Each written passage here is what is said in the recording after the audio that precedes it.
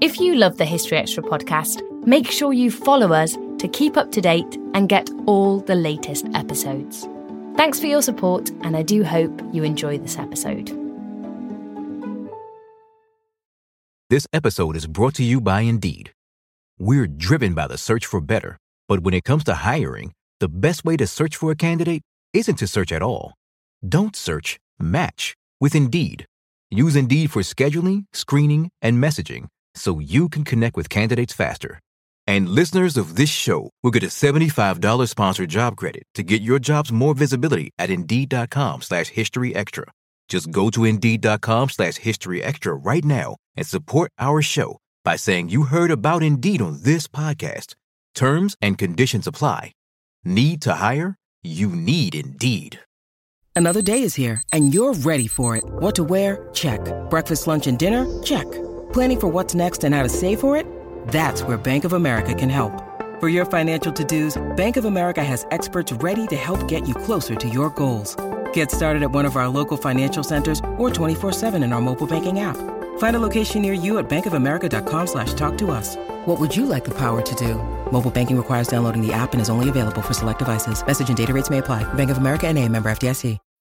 When you need mealtime inspiration, it's worth shopping Kroger, where you'll find over 30,000 mouth-watering choices that excite your inner foodie. And no matter what tasty choice you make, you'll enjoy our everyday low prices, plus extra ways to save, like digital coupons worth over $600 each week. You can also save up to $1 off per gallon at the pump with fuel points. More savings and more inspiring flavors make shopping Kroger worth it every time. Kroger, fresh for everyone. Fuel restrictions apply.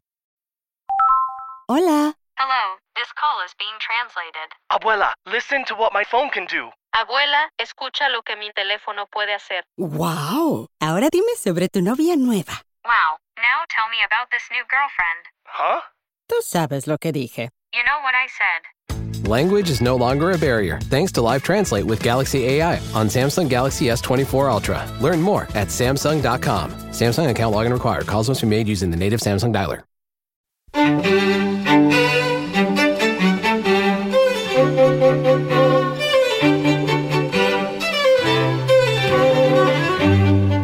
Hello and welcome to the History Extra podcast from BBC History Magazine, Britain's best-selling history magazine.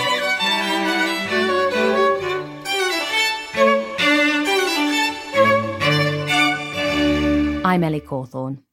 The Horde was the name given to the vast Mongol Empire that stretched across huge swathes of land for almost 3 centuries, from the 13th century right up to the end of the 15th. But how was this vast empire ruled, and what was life like within it? Marie Favreau, Associate Professor of History at Paris-Nanterre University, has written The Horde, How the Mongols Changed the World. Her book has been shortlisted for the Kundal History Prize, of which History Extra is a media partner, and our content director, David Musgrove, caught up with her to find out more. Let's start off with the first line of your introduction. The Horde was neither a conventional empire nor a dynastic state, even less a nation state. So that's quite interesting. So what on earth was the Horde? Well, yeah. So the Horde actually was the western part of the Mongol Empire. So it was it took shape in the early 13th century, first half of the 13th century. It lasted until the early 16th century, and it covered most of what is Russia today. It covered Kazakhstan, so part of Central Asia. It covered a part of Eastern Europe, Ukraine, part of Bulgaria as well. So it was a really huge, political construction, a really huge political regime. And it was founded by the descendant of the eldest son of Genghis Khan. So his eldest son was called Jochi, and his descendant, we call them the Jochid. They founded the Horde, and they will remain in power on the throne until the 16th century. So it covers a big geographical area and a big chronological period. But what sort of polity was it? What are we talking here? So you say it's not an empire, it's not a state. What is it? Yeah, well, it's a kind of empire, but it's not a conventional empire. It's not like the Roman Empire. There's no capital.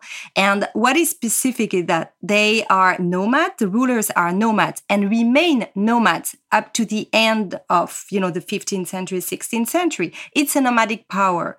They build cities, but they don't have a capital. So they have different ways of dealing with, power, administration. They are very mobile. What my interest in this book was really to focus on their political regime from inside, how they, organize politics, how they gather, because they are nomads and so they live separately. So that's why the Horde is not it's not like a nation state. It's another kind of state or another kind of empire, if you want. And the actual word, the Horde, and this area is also sometimes called the Golden Horde. What does that mean? Well, so the word itself, or Orda, Ordu, is an old Turkic Mongolian term. It's it's a term you see in the sources from even for earlier period, and it had different meanings. It could mean like military camp, court. But at the time of the Mongols, it became a very important term. It was the way they named their power, their political organization, economic organization. They call it the Horde. So I found it very intriguing and interesting that at the same time, in Europe, in what is Russia today, in the Middle East, they would keep the word Horde. So the word appeared in all these languages in the 13th century. They did not translate the term horde because they thought, wow, this is something new. We don't have a word for it. So let's stick to the word the Mongols themselves used. And somehow the term, now had very different implication. Horde, it means like a bunch of people, violent, disorganized. But actually, in the 13th century, Horde was a highly organized, powerful state. So I thought it was very interesting to keep the word and to, explain to the bigger audience what was the real meaning of that term. And the sense that it was sometimes called the Golden Horde? What does that mean? Right. So Golden Horde actually mean imperial horde. So royal, imperial. So gold, golden, this is something we see often in the sources because it's connected to kingship. But my work, my idea, so actually historians like Golden Horde, this terminology, they use it often, like my Russian colleagues use it. It's very common in historiography. But I realized that the interesting aspect of this history was this political construction. What is behind this, name Golden Horde? The horde is the system itself. So my interest is really like to understand inside the regime, what is behind this dynastic history that we call Golden Horde and a king after another. Well, no, what's behind it? How did they, gathered and discuss, war, peace, diplomacy, all this. So I wanted to focus on this and not on, the traditional way of narrating history with, rise of a state, flourishing moment, and then decline. I wanted to tell something else. And colleagues who also work on nomadic, empires are interested because they say that horde is also perhaps a specific institution, something really specific to the nomads. So that's why it's good to sort of forget a little bit about Golden Horde, Imperial Horde, but think about Horde, what's in it, right? Okay. Now, you mentioned to start with that the Horde was born out of the imperial building aspects of Genghis Khan, but it wasn't. It was only one bit of the greater Mongol Empire, right? So what are the other bits to this Mongol polity? Yeah, so there are several big regions. One is covered what is China today. We call them the Yuan, and one was in Central Asia, where you see the Uyghur today, and a part of Uzbekistan, and we call them the Chagatai Khanate, and one is in the south.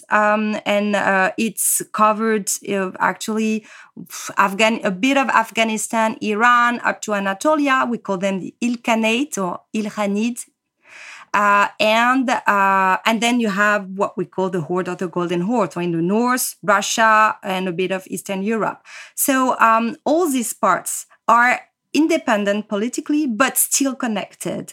The Horde is part of the Mongol Empire, although they have their own organization. They decide on their ruler themselves. They don't ask the other, Mongol rulers. So they are connected, but independent. A little bit like a federation, or they are a kind of Commonwealth organization. So in my book, I was very keen to show how they remain connected in the same world. For the Mongol of the Horde, they are close. I mean, they are very close to the Ilkhanid or to the Yuan, but they have their own. They can take their own decision, especially when it comes to their neighbors, war, diplomacy with their European neighbors, for instance. So it's a kind of a very interesting kind of political relationship and economic relationship as well with the other part of the Mongol Empire. Now we have to understand that this part, the Mongol hordes of the West, will last longer than the rest of the Mongol Empire. So it's a little bit of a mystery in a sense that the Mongol Empire collapsed, let's say, at the end of the 14th century, but the horde remained very strong, like a major political actor in the north up to the 16th century. So we had to explain this. So it's about the Mongol Empire, but it's about a leading part and a most enduring part of the Mongol Empire. We should just stop a second, just go back, because we haven't quite clarified how the Mongol Empire actually got to this part of Russia, how the horde started. So the Mongols spread from the east, these nomadic peoples, and they took over other peoples. Can you just very quickly chart that story for us? How Genghis Khan and his descendants actually managed to form this empire? Yeah, so the Mongol conquest out of what is Mongolia today started in 1207, 1208, under the guidance and control of Genghis Khan. So he was the leader of a number of nomadic groups, including Mongols, not only Mongols, but they were all called Mongols. It's a term I used as a political term almost, right? And in the 13th century, they will conquer northern China. They will conquer a part of central China. They will conquer the important part of Central Asia. So the Muslim world start being involved in this big history up to the death of Genghis Khan in 1227. His sons and grandson will continue his work, the conquest. So the conquest period will actually continue up to the end of the 13th century. So it's 1 century of conquest. After the death of Genghis Khan, one of his great sons, called Batu, will take over the conquest in the west towards what is Russia and Europe. They will integrate actually the western part of Asia in the 1240s, 1250s into the Mongol Empire. After that, they will conquer the south of China And at the end of the 13th century, they will also try to invade Japan. It will be a failure, but they will keep Korea into the empire, and Korea will actually play a very important role in the Mongol Empire. So you have 1 century of conquest, but during this century of conquest, you already have administration. It's important not to think about, okay, there's conquest, then administration and peace, and then possibly like decline or, transformation. No, from the early 13th century, the Mongol, they conquered new people, they integrate new people in their empire, new lands, new cultures. They develop, they change, and they administrate at the same time. And their own administration will evolve up to the 14th century. So it's very mobile also in that sense. So I think that the Western part was particularly actually interesting and dynamic because they had this connection with Europe and also actually with the Middle East through the Caucasus. So that's what I demonstrate in the book. What did it actually mean to be a Mongol, though? Because you mentioned that the Mongols, that word encompasses lots of groups of people, I think. Is it an ethnic definer? Is it a cultural term? What does it actually mean? Well, yes, thank you for this very interesting question, because, of course, the term today, we use it and we think about Mongolia, but we really have to think differently if we turn to the past. Mongol was really a political term. It was a term clearly chosen by Genghis Khan. It existed before, but he chose this term. There were others. He chose this one to name the people he would his support, his followers, the member of his group, let's say. And I'm not happy with terms like tribe, and I really want to show that they have because what you mean by tribe, it's not very clear, I think. So they really built a new nation in a way. So the term is, you can become a Mongol in the 13th century. That's very interesting to see how groups who, had other names, have their own lineages, would enter the Mongol polity. And that's something really interesting to see, because that's clearly something that makes the Mongol very strong. They are able to integrate new people. They are able to absorb newcomers. And that's also, socially speaking, it's rare, and it's very interesting to study it. So just thinking about another empire, the Roman Empire, you could become a citizen of Rome. Is it synonymous with that then? Is being a Mongol the same sort of phrase as being a citizen of Rome? Yeah, well, I would say, no, I don't think it's exactly the same, but the process is the same in the sense that you want to have more followers. When how can they enter even the state apparatus? How can they enter the official administration? How can they be part of the power in a way to share? So you have to share part of your power with the newcomers. So of course, the Mongol way is a little bit different. They would ask people to take part of the administration of the army or the religious clergies, depending on the origin of the people, depending on their level of loyalty as well. So they will test them in a way. So you would be tested. If they see that you're a loyal person, then you will gain a lot of tax exemption, a lot of benefits, and then you would become at some point a Mongol, or almost like a Mongol in terms of rights.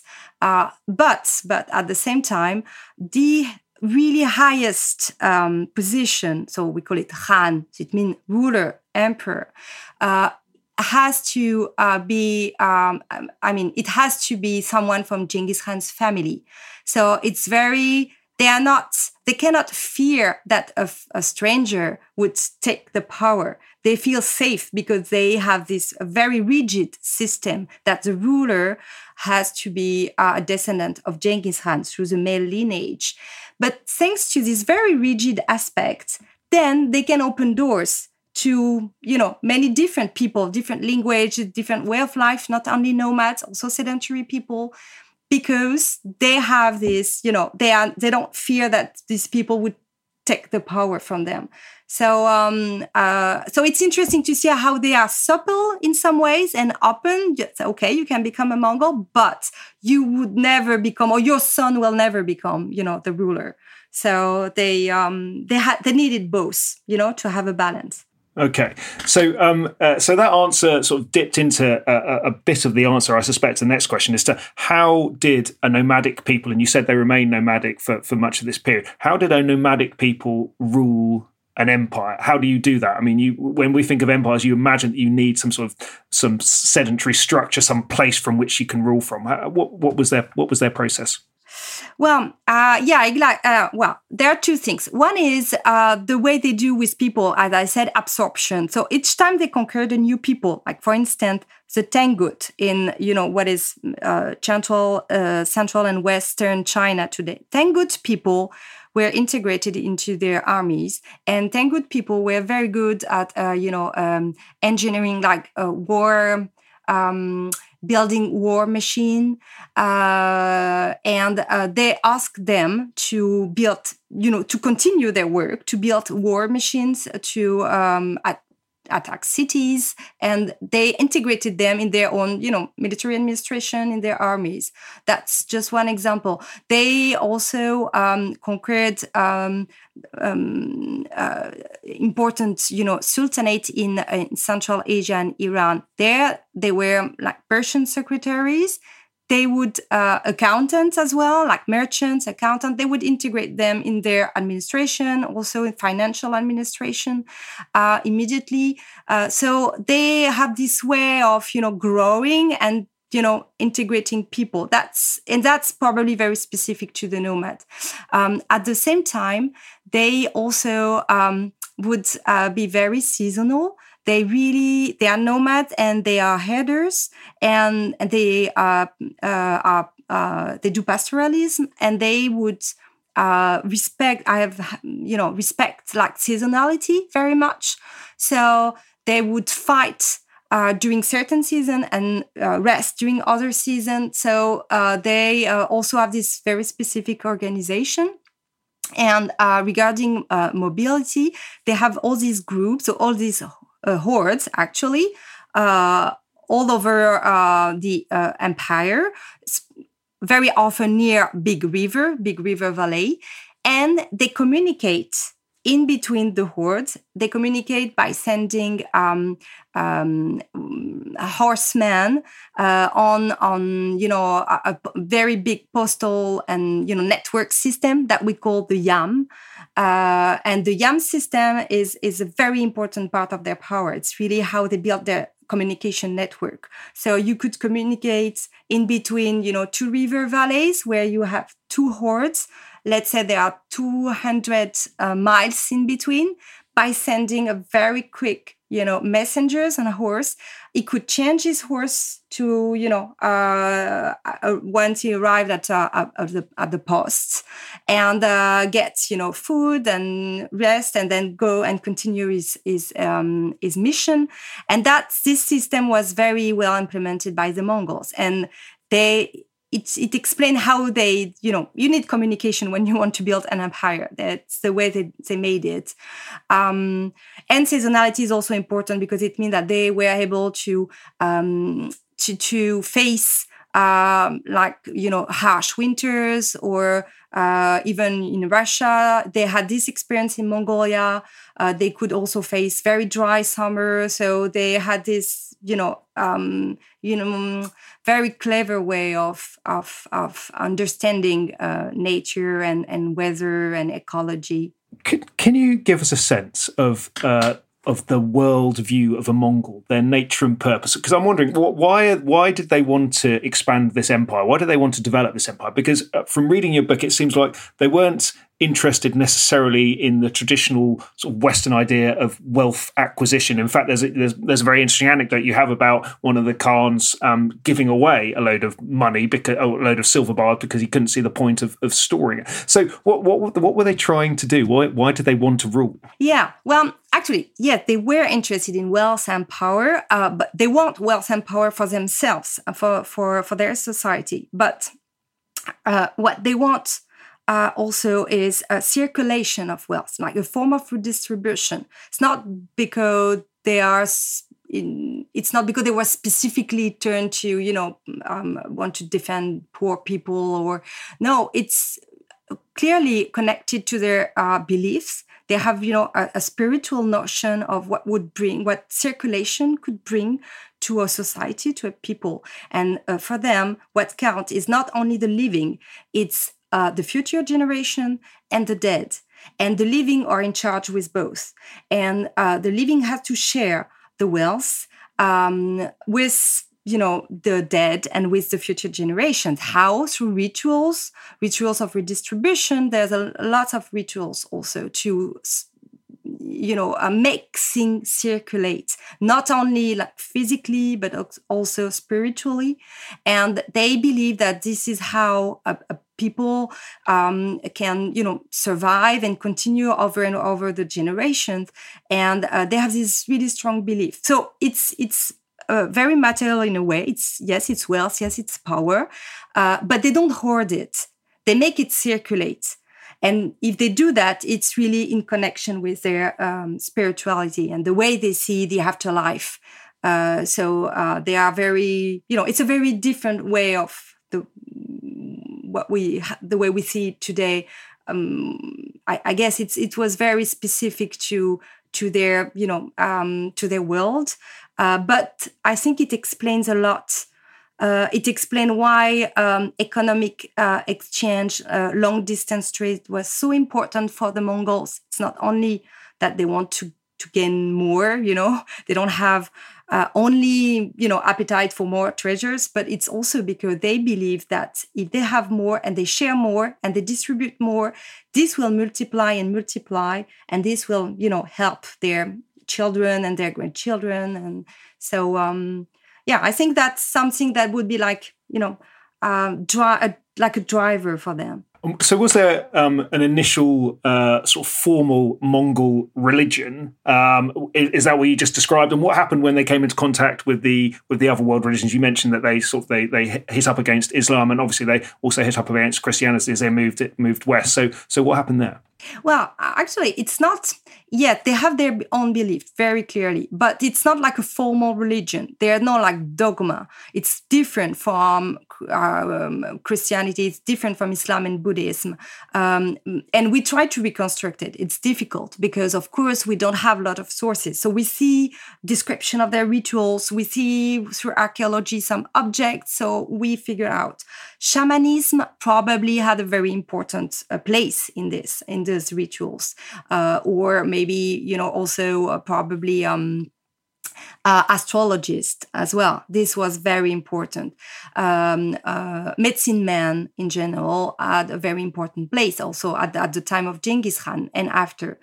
The very interesting thing with the Mongols is that in the 13th century, you see that they were also very open, very early on maybe already in the 1220s, early 1220s, they were interested and open to the other religions, to Buddhism, but also Taoism, to, of course, different, different Christian forms, different forms of Christianity. Orthodox Armenians were very important in western part of the Mongol Empire, and of course Muslim religion. That they were interested, but the Mongols so they made their choice. Some rulers decided to convert, but there were two things. First, they will keep their older belief, so they will combine them. They decided that it was not a problem, that they could combine their rituals, old, step beliefs and rituals, and Islam and Christianity and Buddhism.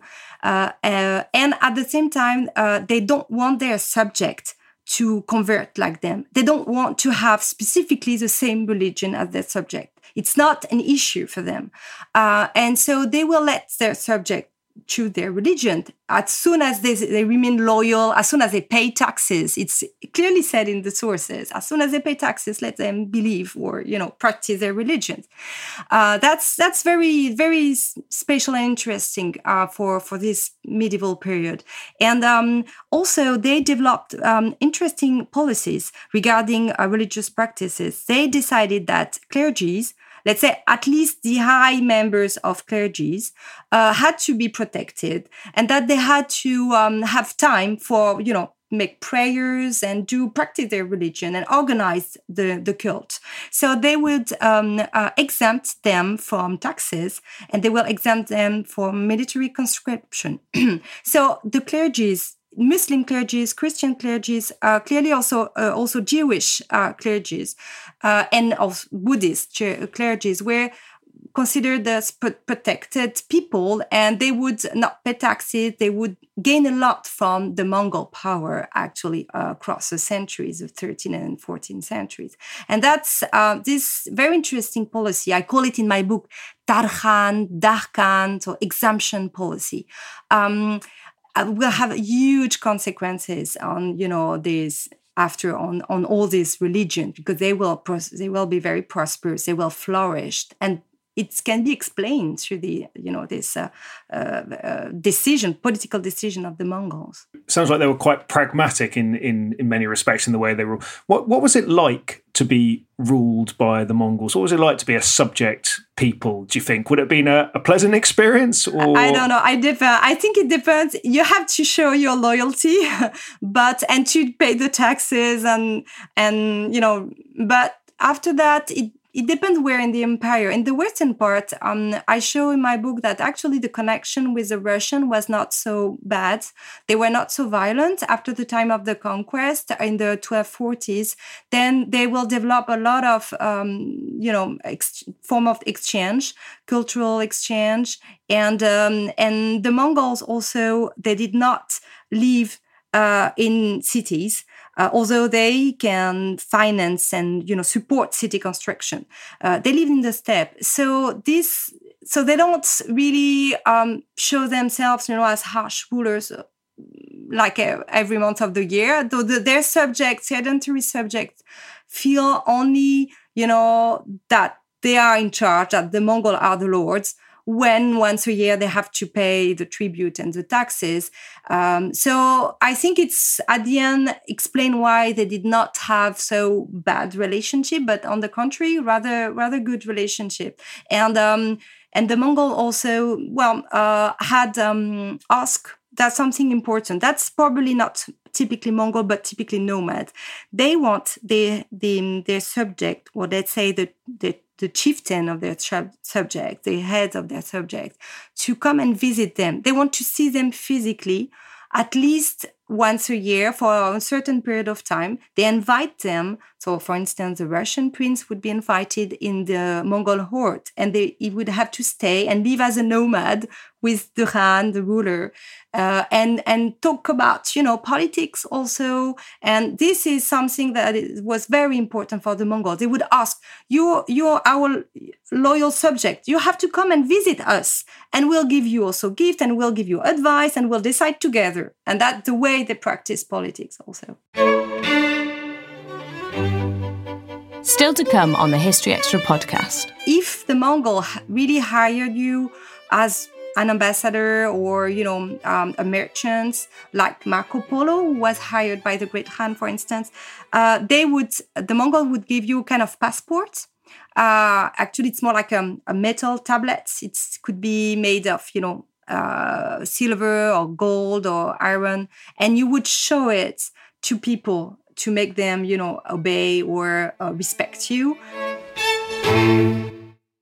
We don't always realise just how much our negative thoughts and experiences stick with us and weigh us down.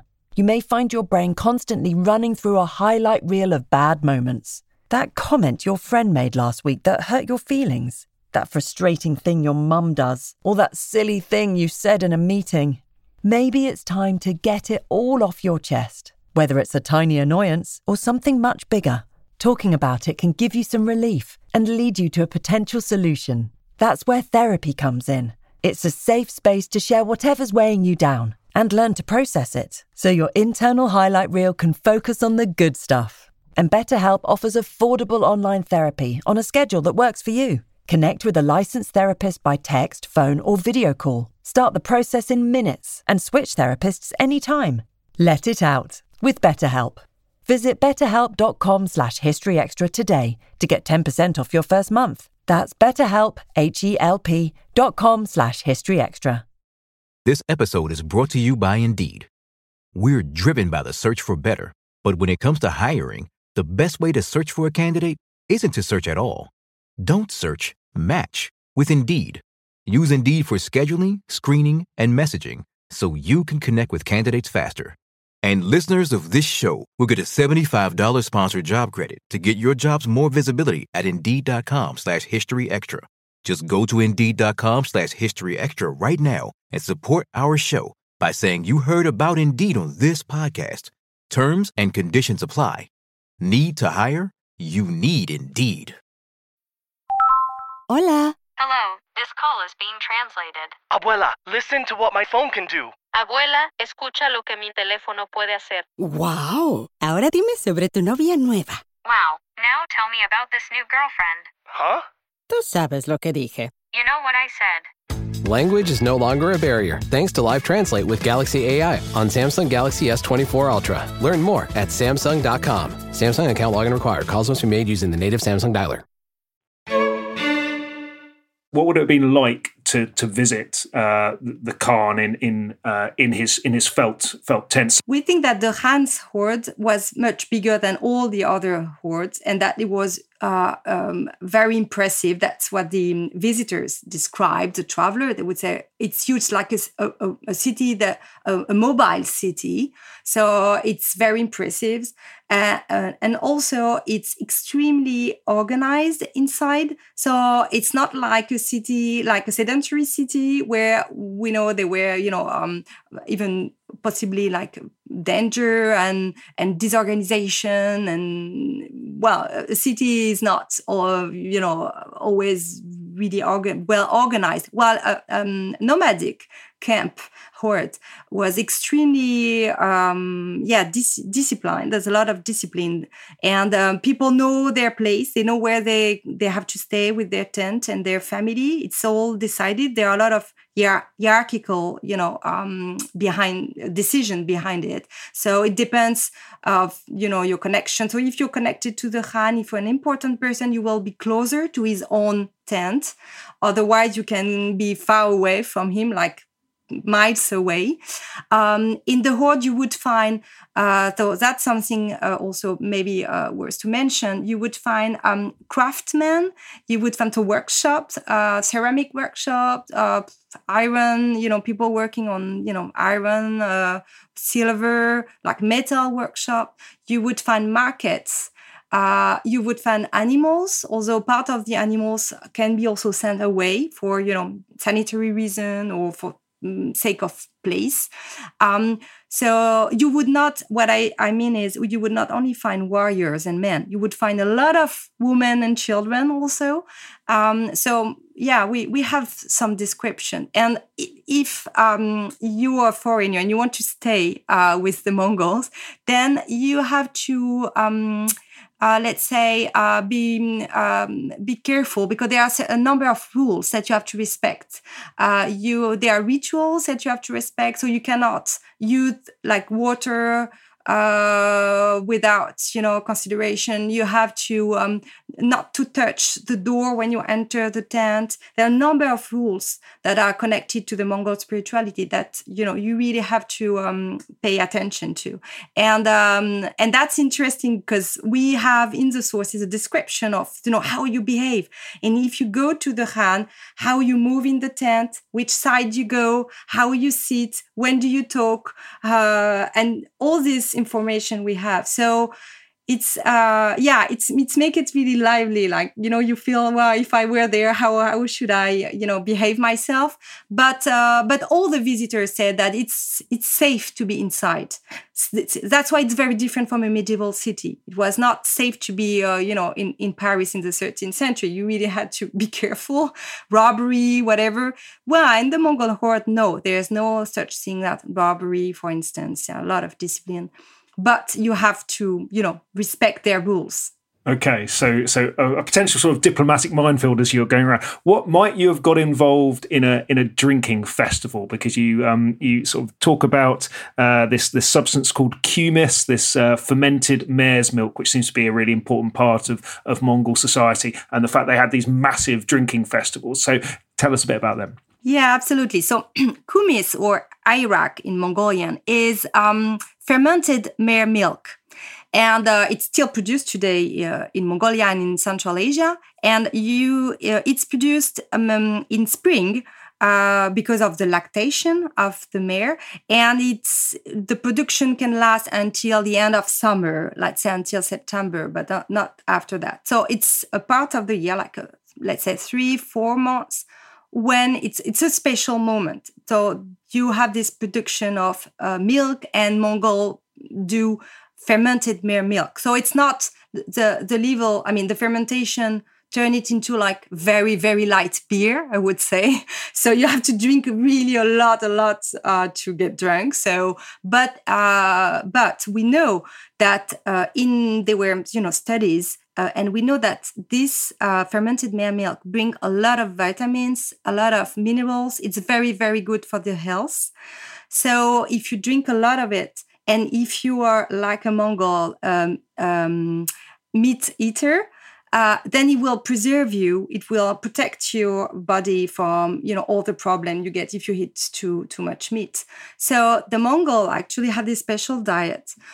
During summer, during the lactation period, they would only almost drink this fermented mare milk, this kumis, and they would not eat really meat, and it would be really a very special moment for their body. It's important to understand that, because it means that after they will be also strong warrior, because they have this special diet, right? This time also, so spring, summer, at the time when the Mongol gathered, they organize drinking festival, so they can drink, a lot of this kumis. And it's also the moment when they will do politics and discuss together, and will gather with the horde that, were far away, because it's a huge empire. So they gather together. They also organized, games and a pleasant moment, but also trial. It's also a moment when they decide sometime, they take sometimes very harsh decision too. So they can decide on war for next year. So this moment of the drinking festival is key in the Mongol year, I would say. I mentioned earlier, the importance of seasonality, and I said there are time for war and time for peace or rest. Well, the time for rest and peace is the drinking festival. So spring and summer. Winter is time for war. So Mongol would always do war in winter, except when they have no other option. But they will usually use winter for summer, and that will also puzzle a lot of sedentary, people, like the Russian, for instance, were not used to do war in winter. So they were really surprised to be attacked during, the worst season of the year. They would be very surprised and not prepared to answer those attacks. While the Mongols were really able to, survive through harsh winter.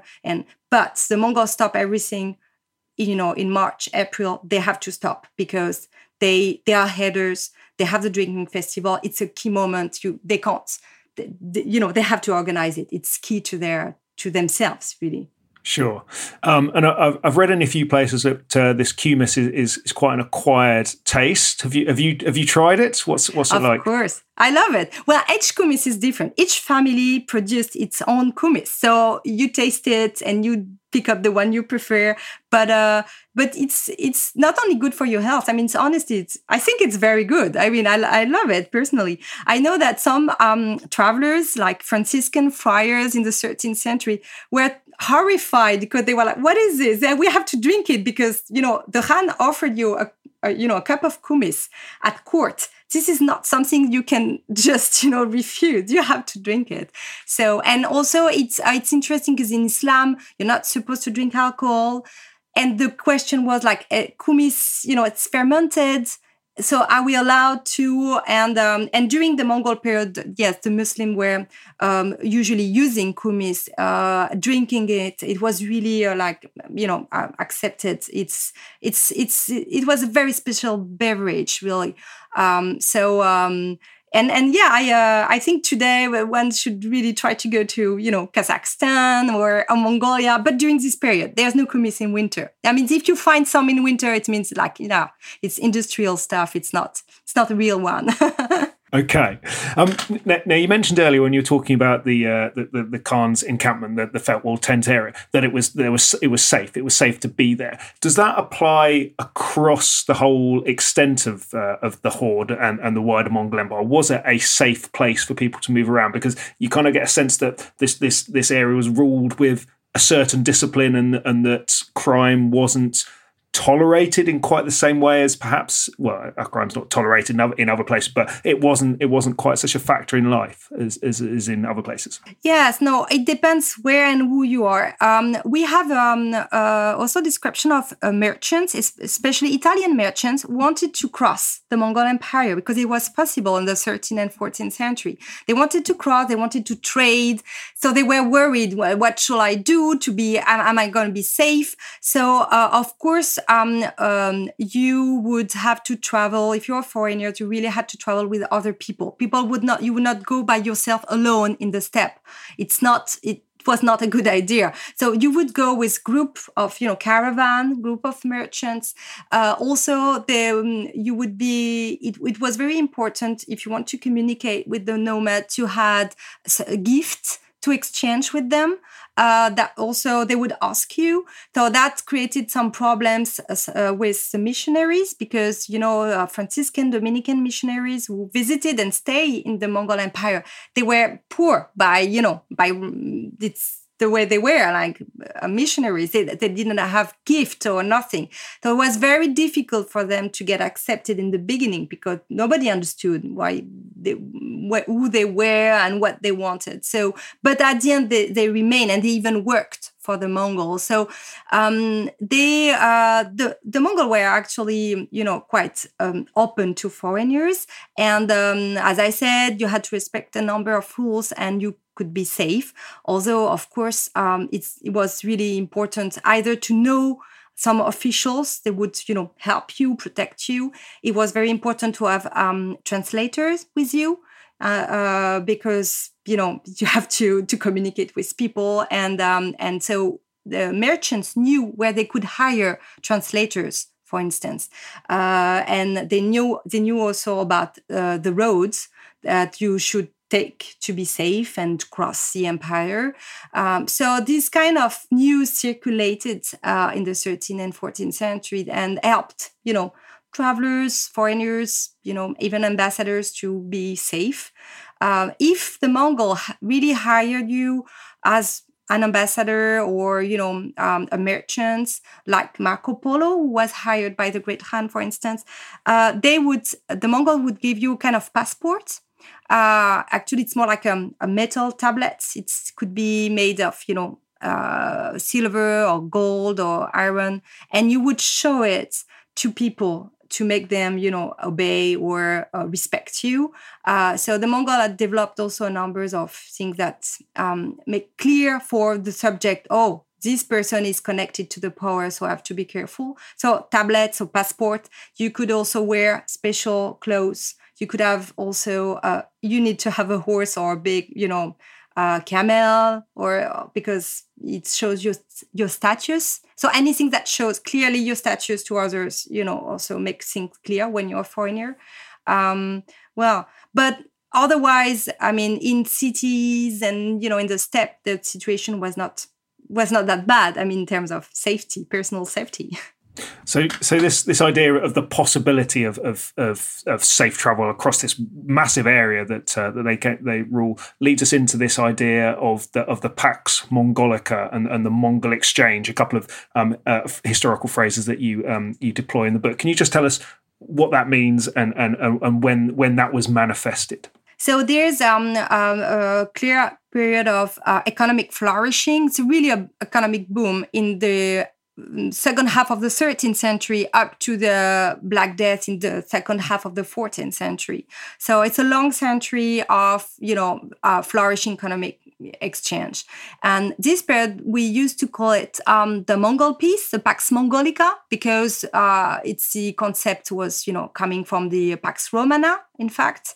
But I thought with other researchers that the term was not so good because they were in between the Mongols themselves. There were also some fight. The term peace was strange. And I said before, I don't think it's a right idea to think about the conquest first as a first step, and then peace or organization as second step. I think we really have to reconsider this, and that during conquests, 1 century of conquest, there are moments of peace and moments of organization, and during the after conquest period, we have also moments of war, of very harsh economic competition between Mongols. So this appellation, I didn't like. And I turned to the term Mongol exchange, which I like much better.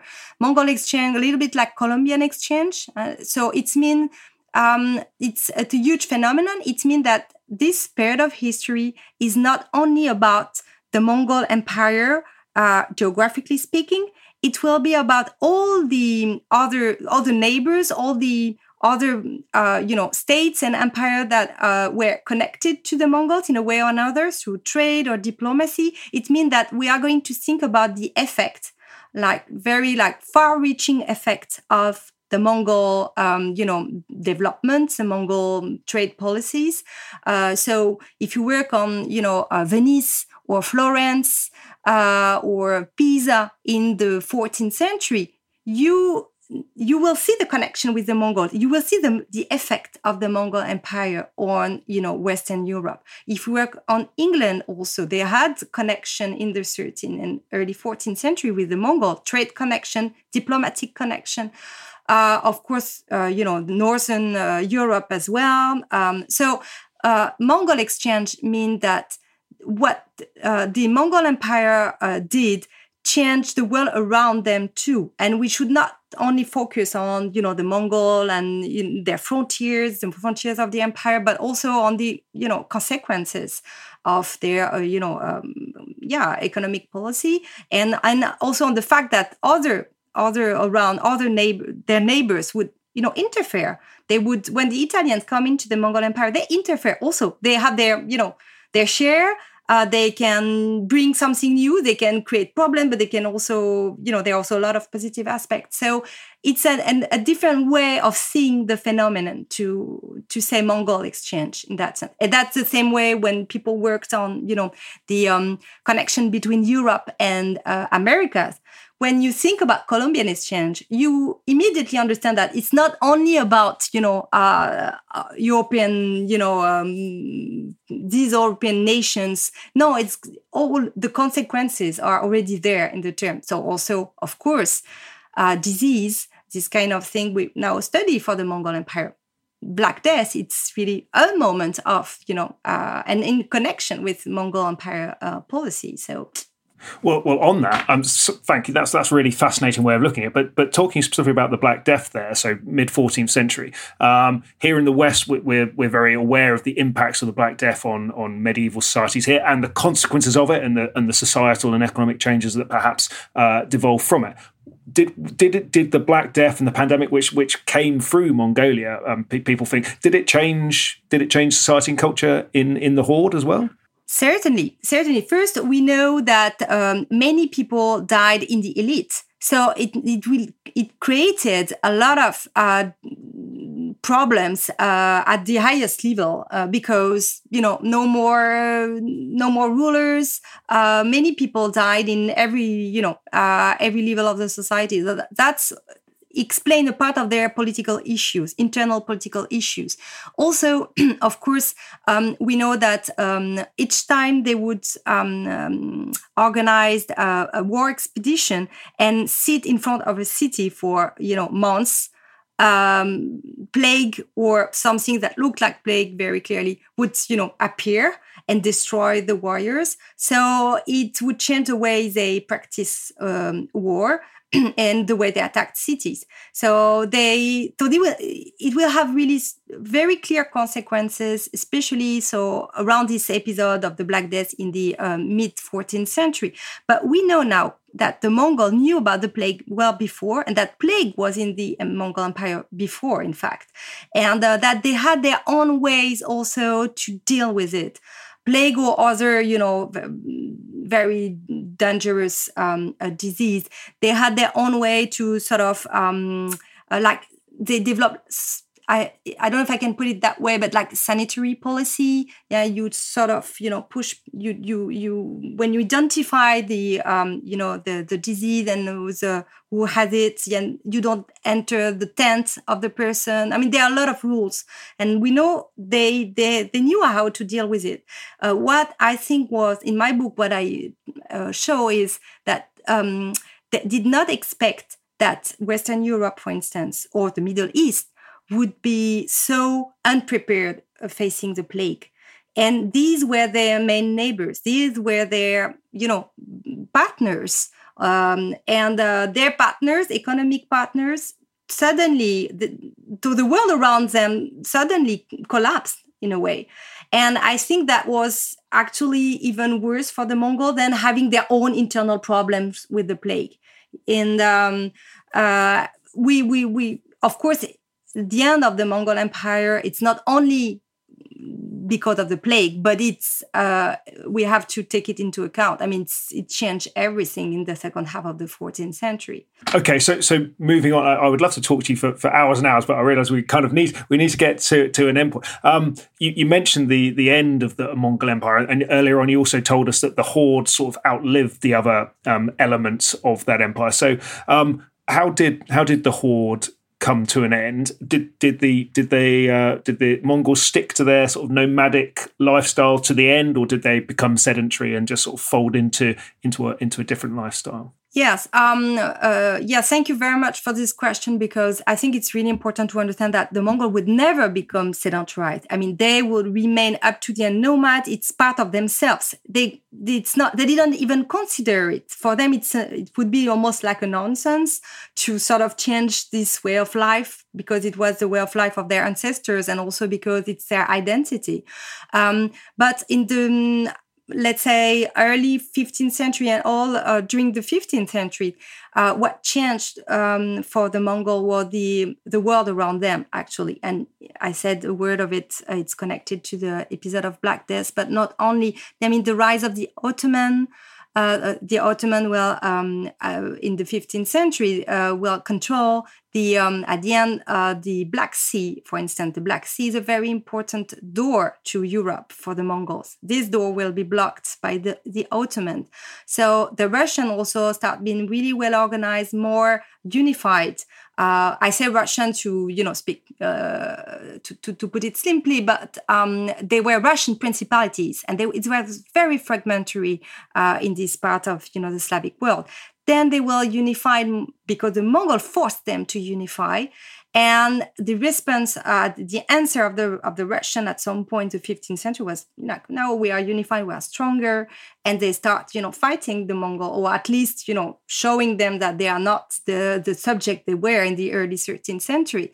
So in Central Asia, new powers, new nomadic powers. You've heard of Timur, Tamerlan appeared. So the world around them changed, and the horde changed because the world around changed too. And it's a very supple regime. They were really able to transform many things. I think the best example would be like they built cities in the lower Volga Valley. They abandoned their cities. They decided, well, it doesn't fit. I mean, with the situation now, we don't need them. It's heavy to carry in a way, and we don't need them anymore. So they really made political choice. They withdrew and they changed and transformed. And I show in the book that in the 16th century, they really became so different that now we talk about, Kazakh, Uzbek, other names appear in the source too. So it's the end of this nomadic regime. It had transformed completely, but still there's an heritage, of course. Okay, and then last thing to finish up, I just want to sort of try and tackle the subhead of your brilliant book, which is how the Mongols changed the world. So you've mentioned this a little bit earlier, but if I asked you to kind of summarize the legacy of the Mongols and the Horde specifically in a minute or a couple of minutes, would you have a go at that?